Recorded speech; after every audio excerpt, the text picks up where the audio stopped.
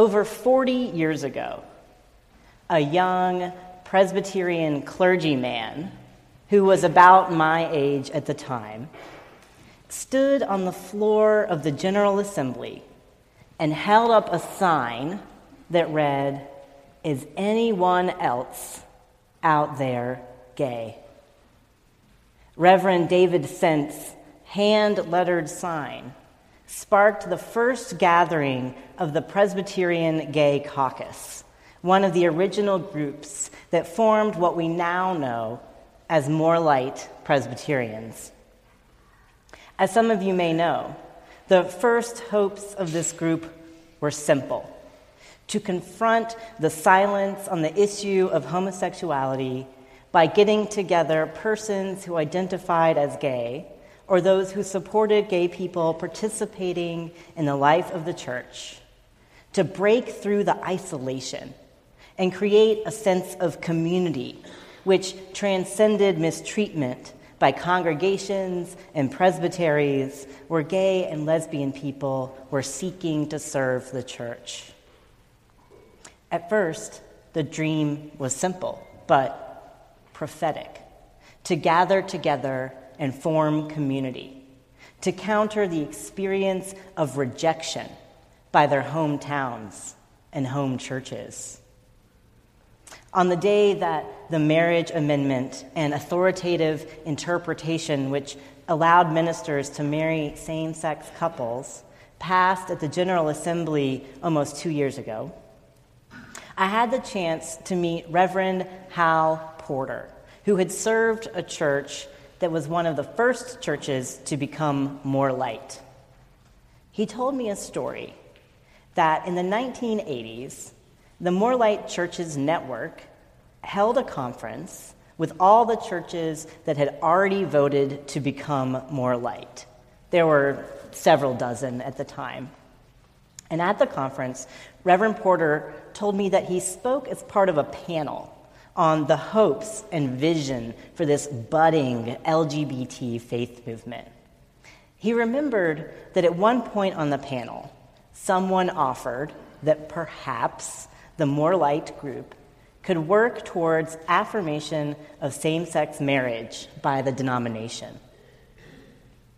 He told me that those gathered went completely silent, with only a few people emitting some nervous laughter, because in the mid-1980s, the idea seemed so far away from their reality that same-sex marriage would not only be recognized, but affirmed by the church, that it seemed almost impossible.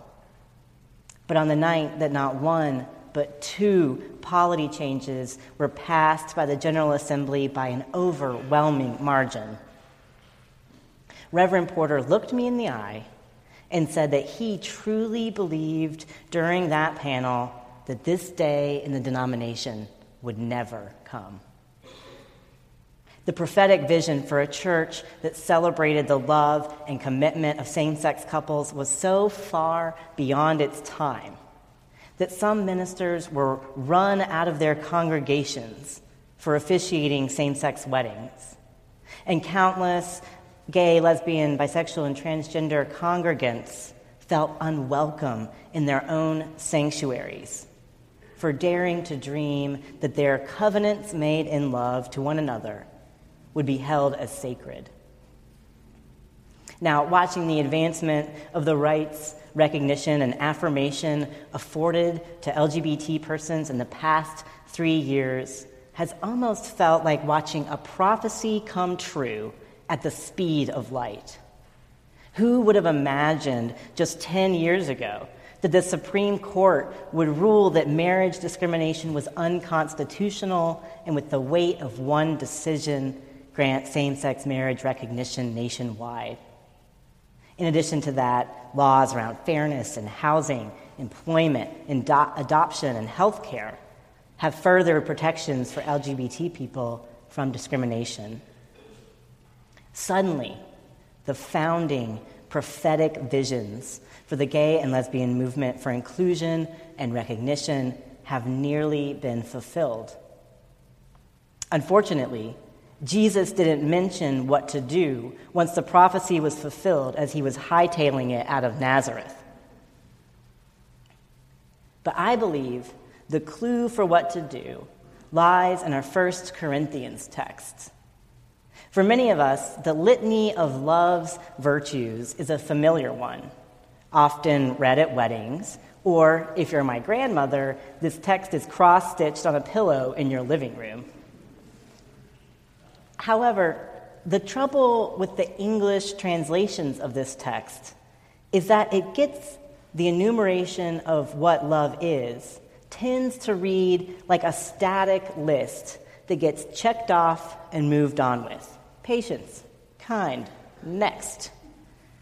In the text itself, the word love is the subject of the verb, which might translate more accurately to love shows patience, love acts with kindness. What Paul is trying to communicate is that love is an ongoing action, and he claims at the end that it never fails, as a way to say love never ends. Love does not just pack up its bags and leave when things get hard or when it seems the work is done. Friends, I believe that we are in a moment where our love for one another is showing us the next way forward.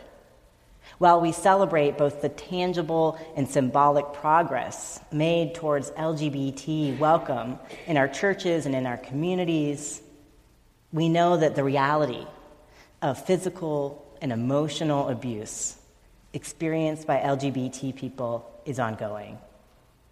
Gay and lesbian youth are still being kicked out of their homes for coming out. Transgender women are still being murdered. And in many states, you can still lose your job or be denied housing just for being gay. Yes, some prophetic visions have been fulfilled. But I believe we're in a moment of the course of this movement for LGBT justice and social justice where we need a new prophetic vision that extends to a horizon beyond what we can already see. The movement to welcome LGBT persons into the life of the church was founded upon the radical notion that gay, lesbian, bisexual, and transgender persons were created in the image of God to counter the prevailing assumption that somehow we were an abomination in the eyes of God. The hope then was that LGBT people would be welcomed into the life of the church, just like any other brother or sister in Christ. What a revolutionary statement that we are all God's children. The continuing act of revelation of God's children at the beginning of this movement was towards further recognition of who was included in the umbrella of God's welcome. As I've traveled to More Light churches over the past 2.5 years since I stepped into the role as executive director, doing so as an openly transgender man called to serve the Presbyterian Church, I've come to see some of the challenges with focusing solely on welcome as the locus for change within the denomination. I remember a conversation with a member of a More Light church that was another one of the early churches to declare that there was yet more light to break forth on the scriptures around homosexuality. And as such, that church was not going to exclude anyone from membership or leadership within the church. This gentleman recounted the history of the congregation's welcome and said, well, first we welcomed gay people, then lesbians, and then we learned about bisexual people, and now transgender people. He threw up his hands in semi-exasperation and said, "What's next?" With a sigh almost too deep for words, I suddenly saw how the founding prophetic vision of this movement had run its course, allowing one identity at a time into who was included in the kingdom of God, could lead to this frustrated exasperation of who is next? What don't we know yet? I believe that the prophetic vision calling us forward requires us to refocus on who God is as a way to understand the fullness of what God is calling us to. So who or what do we say God is? Naming and describing God has perhaps been the project of religion since the beginning. The creation story in Genesis describes God as Elohim, as a plurality of aspects, as we. God comes to Moses and is described as Yahweh, I am who I am. Jesus calls God Abba, meaning Father. And in the Psalms, God is described as a potter, as a knitter forming us in our mother's womb, as a creator of life and a destroyer of enemies. We, as a people called to follow God, have attempted for 5,000 years or more to describe who God is. In Barbara Brown Taylor's sermon, 3 Hands Clapping, she quotes a colleague who says, "When human beings try to describe God, we are like oysters trying to describe a ballerina. We simply do not have the equipment to understand something so utterly beyond us. But that's never stopped us from trying." The Directory for Worship in our Presbyterian Book of Order puts it this way: when people respond to God and communicate to each other their experiences of God, they must use symbolic means, for God transcends creation and cannot be reduced to anything within it. No merely human symbols can be adequate to comprehend the fullness of God, and none is identical to the reality of God. It's not an oyster metaphor, but it'll do. I was raised in a church, the Presbyterian Church, that did its best to try and not limit who God was, but still called God He and Him without much variation. While we are God's creation, and therefore by our virtue of being alive, know something of who God is, the temptation we have to avoid is making God in the image of us, to assume that because we have legs and arms and a beating heart, that God does as well.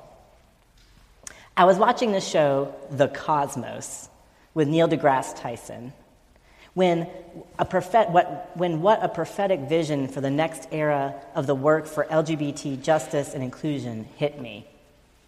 In the very first episode of the show, which, if you haven't seen it, it's a nerdy science documentary on the nature of the universe, Neil deGrasse Tyson demonstrates just how vast our universe truly is. He starts us on Earth and then zooms out into our solar system and then out into our galaxy and then beyond our galaxies to other galaxies, and then talks about how even with all of this vastness, the universe is still expanding even further. Suddenly, I caught a glimpse of an ongoing, unfurling love, a hope that points us towards just how vast our universe, yes, but how vast God, the creator of the universe, is. My tiny oyster brain saw for a moment a twirling ballerina, and my jaw dropped. It had never really hit me like this, that God is much, much bigger than we can ever imagine. We are created in the image of a God of abundance, of limitless possibilities and expansion.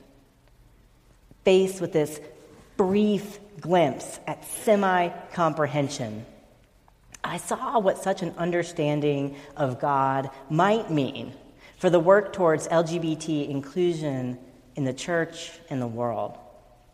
While one possible response to seeing a glimpse of such an abundant God might cause some of us to batten down the hatches in fear of such an expansive vision of a loving Creator, the other response, to which I believe we are called, is to confront a God of abundance with awe and wonder, not just at who God is, but also who we are as God's creation. We are so much more than we can ever hope to name, that we only have symbols to describe who we are. In the beginning of the Welcoming Church movement, it was prophetic to welcome one identity in at a time, as we were just beginning to say out loud for the first time the words gay, lesbian, bisexual, and transgender. The trouble is, welcome started to be expressed as a series of ors, bisexual or transgender, straight or gay, and not the fullness of and. We are so much more than any one identity could possibly describe. We are abundant because our Creator is abundant. And this abundance doesn't just apply to LGBT people.